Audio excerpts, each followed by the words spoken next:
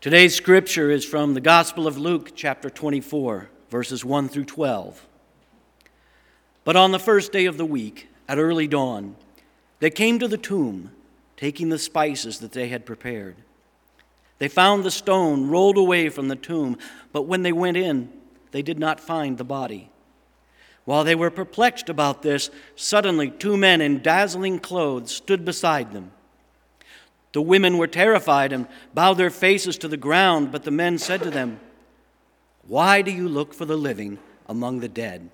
He is not here, but has risen. Remember how he told you while he was still in Galilee that the Son of Man must be handed over to sinners and be crucified, and on the third day rise again." Then they remembered his words, and returning from the tomb, they told all this to the 11 and to all the rest. Now it was Mary Magdalene, Joanna, Mary, the mother of James, and the other women with them who told this to the apostles. But these words seemed to them an idle tale, and they did not believe them. But Peter got up and ran to the tomb. Stooping and looking in, he saw the linen cloths by themselves. Then he went home, amazed at what had happened. This is the word of God for the people of God. Thanks be to God.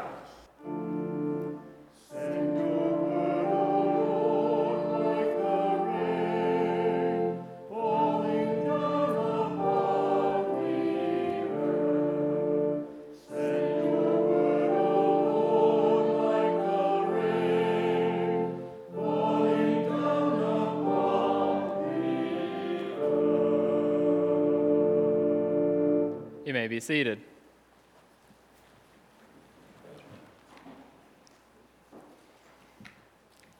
Have you ever had moments where maybe there's a piece of knowledge that you have known your whole life, or maybe there's an event or a process that you've done your whole life, and then all of a sudden, everything that you've known changes completely. Your mind's kind of blown, right? Where you're not sure what to do or what to make of it. And so, like, for an example, when I grew up and when I was in grade school, they would teach about the solar system, and there were 9 planets, right? Well, apparently, that's not the case anymore. And as I was looking up exactly, I'm not really sure how many planets there are. I think there's 8 plus some dwarf planets, and there's more than just. But all that being said, I'm used to Pluto being the 9th planet. And according to many people smarter than myself, it does not now classify as a planet since 2006, which I'm kind of confused about because I was still in high school in 2006, and for whatever reason, I still didn't find out probably till I was long out of school. But in that moment, and even still today, I have a hard time not necessarily believing that. I believe the people that are way smarter than me and that are classifying these planets and the different parts of our solar system. I just have a hard time referring to it because in my mind, Pluto's still the 9th planet. And so I have to kind of break that knowledge that I once knew, right? I have to think about it in a new way, think about it in a way that is not ingrained in me like the original knowledge is. And I think that's something similar to what we learn through our scripture today and what we learn through the events in which we celebrate this Easter. So, our scripture reading today, it talks about, at the very beginning, right, this group of people, they go to Jesus' tomb, just as most anyone would, right?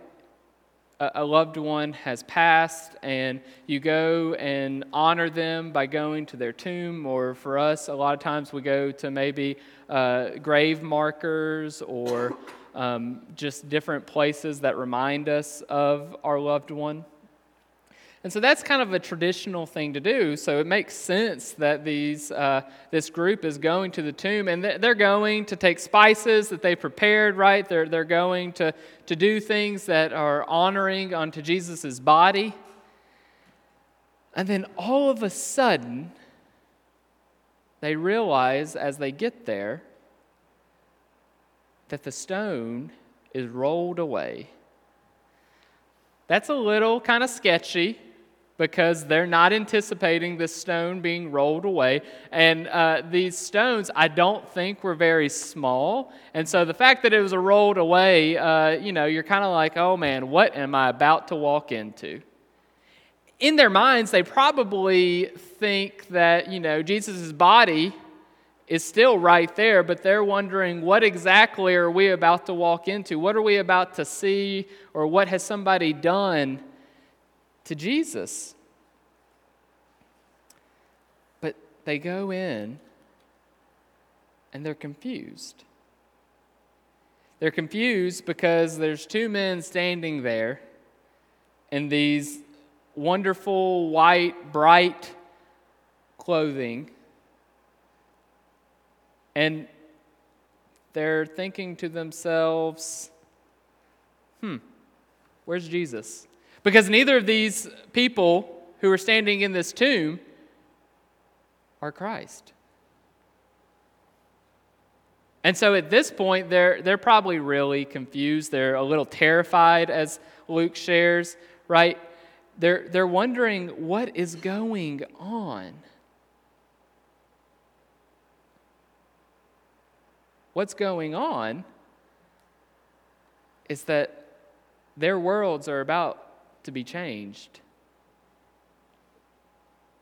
They're about to learn something new, right? Because as they learn that Jesus has been resurrected, that Jesus is alive and well, the same Jesus that hung on the cross 3 days prior is no longer in the tomb, but has been resurrected and is alive. Now, I'm guessing that as this group, as they heard this, they probably wondered, yeah, right. Because, one, Jesus is not there, so they don't actually see the proof in front of them that Jesus is alive. Rather, they just have the word of these two men. And for a lot of people, including myself, something that miraculous, you're going to want a little proof, right? Like you're going to want to see eyes on this person who is being claimed to have been resurrected. And if we go a little step further, if Jesus is the Son of God, if Jesus is the King that we proclaim now, right, 2,000 years later, it's interesting that Jesus did not make this grand entrance. It's very similar to how Jesus came into the world and was born in a manger, the Prince of Peace, born very humbly, and also resurrected where no one is there to see it happen. And so what this group who has come to the tomb, Mary Magdalene and all the others, this group, what they're experiencing is very similar to what we experience with the resurrection. Because we too do not get to see Jesus physically be resurrected. And because of, kind of the definition or the way in which we think of death, right? We think of when you're dead, you're no longer here. It's this, just this way in which we have seen the world kind of work. But yet, even in the moments where they did not see or where they did not have proof, Mary Magdalene and those who were with her, they went and they shared. They shared of what it was that they had heard because they believed and they knew it to be true. All of a sudden, that traditional idea of death that had been thought of up to that point, and I would argue still kind of resonates with us today, that definition of death all of a sudden is changed completely. And it's changed completely out of Jesus being resurrected, but not out of eyes being put on Jesus, but out of the faith and the knowing that what we are hearing about Jesus Christ being resurrected is true. And so then as they'd go and they share with more of what they have heard and that Jesus is no longer in the tomb, you see more unbelief. Rather than everyone standing up and exclaiming the excitement as Mary Magdalene and all of those with her were, Luke doesn't really share that except for Peter, right? And Peter, he got up and he goes and he runs so quickly, looking to see what is going on, and then being amazed because he too knows that the resurrection has happened and that Easter, the Easter season, the Easter narrative that we talk about every single year, that narrative, those events, they have changed the world in a way that no one could have imagined. That the old idea of death that had been known up to that point was no more. And that now the new thought, the new ideas and the new beliefs is that death is not the end, but that life continues. That through this Easter event, death is no longer there, and rather we have new life through Christ Jesus. New life that Jesus spoke about. He spoke about it, of being born of the Spirit with Nicodemus. Peter, in his book in the Bible, 1 Peter chapter 1, verse 3, he says, "Blessed be the God and Father our Lord Jesus Christ. According to His great mercy, He has caused us to be born again to a living hope through the resurrection of Jesus Christ from the dead." Death is no more. Our thoughts of what death was have been shattered. The resurrection has taught us and shown us what this new life is that Jesus shared before His crucifixion. This resurrection, it has created a hope for us, a new beginning for us. It shows that creation continues. And not only does it show that creation continues and creates this new hope, this new beginning, but it also gives us as the church an opportunity to be the community that shares this belief of life over death. It gives us an opportunity to share of this new creation that God has promised. And we're able to be people who share that resurrection, but not only share for that resurrection, we're able to be people who pray for renewal in the world. We are people who get to pray for peace for justice and mercy and compassion and love. We are people who get to pray that the world continues to know Christ and continues to grow in our understanding, but also continues to act in a Christ-like way. But it's more than just that. We don't only get to pray those things. We get to be the church who does those things in the world. We get to be the people of an empty tomb who believe in new life and new creation and believe that death is not the end. We get to be people in the world that show love, that show compassion, that continue to try our best to bring the peace of Christ to the world. And we get to be people of justice and mercy.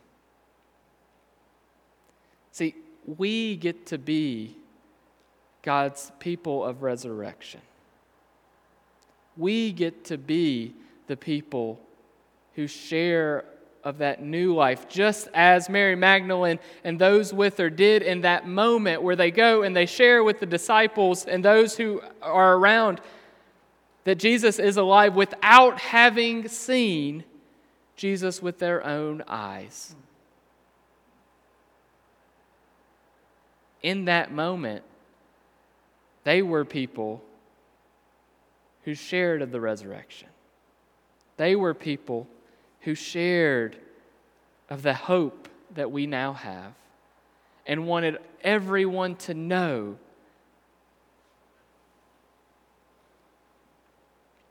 And see, Easter, as we celebrate today, we think of Easter a lot of times as a day that comes once a year. But really, we get to celebrate Easter every single day. Because at no point is death the end, but life and new creation.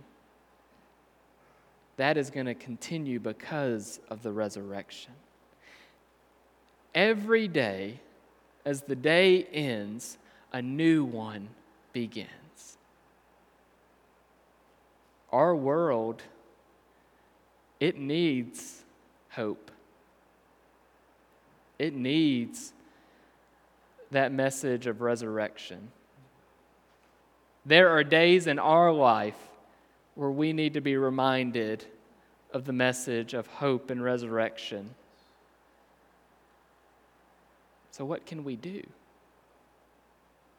We can go in knowing that death is no more and that Christ has been risen for our life and for the life of so many.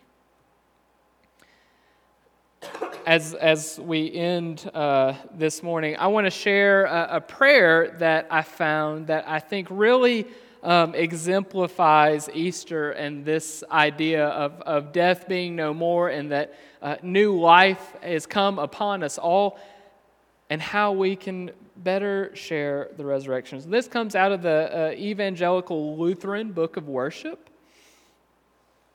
And so it says, "Merciful God of might, renew this weary world, heal the hurts of all your children, and bring about your peace for all in Jesus Christ, the living Lord." In the life of the church, Easter is a once-a-year event, strictly speaking, but every Lord's Day throughout the year is a little Easter. The weekly celebration of the day of resurrection, the 8th day of creation, the day of new creation. It is also an occasion for the church to claim the resurrection promise that God is making all things new, beginning with the resurrection of Jesus from the dead. As the body of believers, we belong to the risen Christ. The church is the community of the new creation. And so as we go out from this place, we go being that community of new creation, being that community of resurrection in the world. Let us pray. Almighty and gracious God, Lord, we just thank you. We thank you that through you all things are new, and that death no longer wins. And so, Lord, we just ask that you use each and every one of us so that we may be people, a community that shares your message of hope and love, and your message that through the resurrection, we all are able to experience new creation, and that death is no longer the end. So, Lord, help us be Easter people, not just today, but all of the days to come. It's in your Son's name we pray. Amen.